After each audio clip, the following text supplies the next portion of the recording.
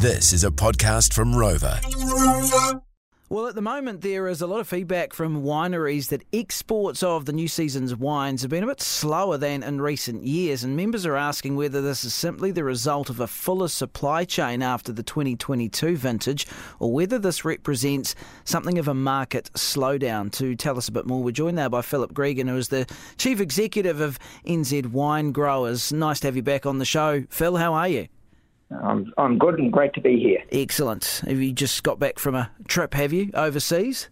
I had a couple of days for a wedding in Sydney, so yes. It was pleasant.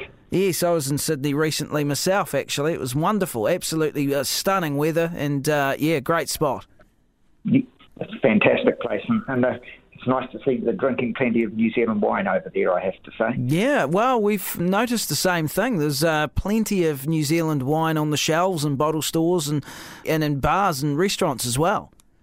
It certainly is. I went to a couple of restaurants while I was there, and both of them featured a good selection of New Zealand wines, which was really nice to see. It was indeed. Now, growth in the New Zealand wine industry at the moment, is this a consolidation stage or is it still growing? What is happening here on the back of those numbers?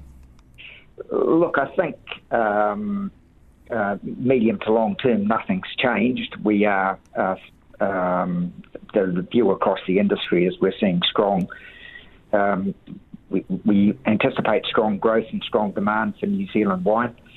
I think what is happening at the moment is we're getting back to the normal situation that applied pre-COVID. Because of all the uncertainty around supply chains and those sorts of things during the COVID years, there was a build-up of stock in the supply chain. We're seeing that being destocked at the moment. And then, of course, last year, following a very small harvest in 2021, we had huge demand.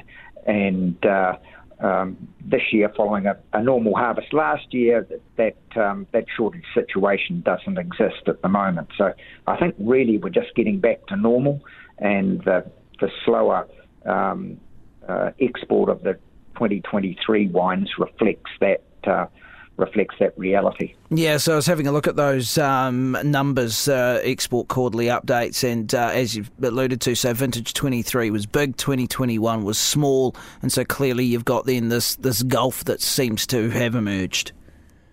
Yes, and if we look at the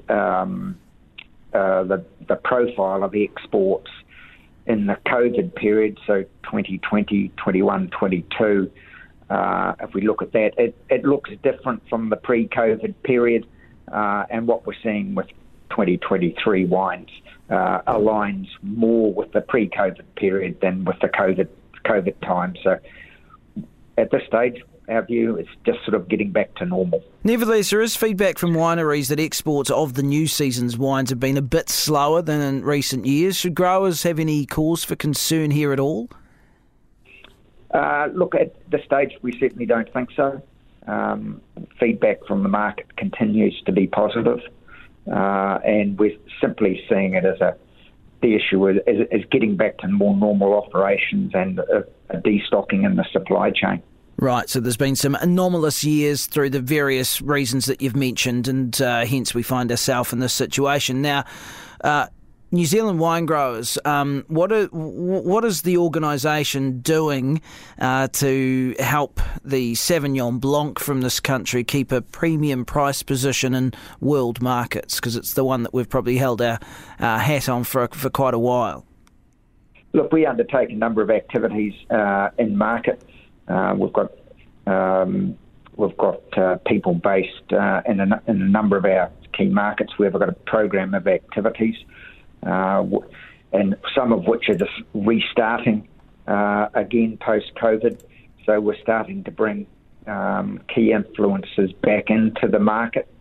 We obviously weren't able to do that when the border was closed, but we're seeing writers and influencers coming back to New Zealand to get the New Zealand wine experience once again, and it's good to see that program back underway.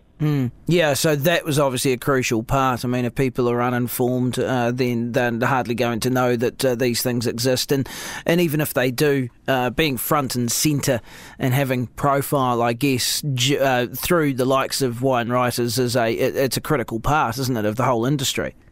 It certainly is. And we want people overseas, whether it's writers, distributors, importers, retailers, we want them talking, thinking about New Zealand wine and stocking it and selling it, obviously.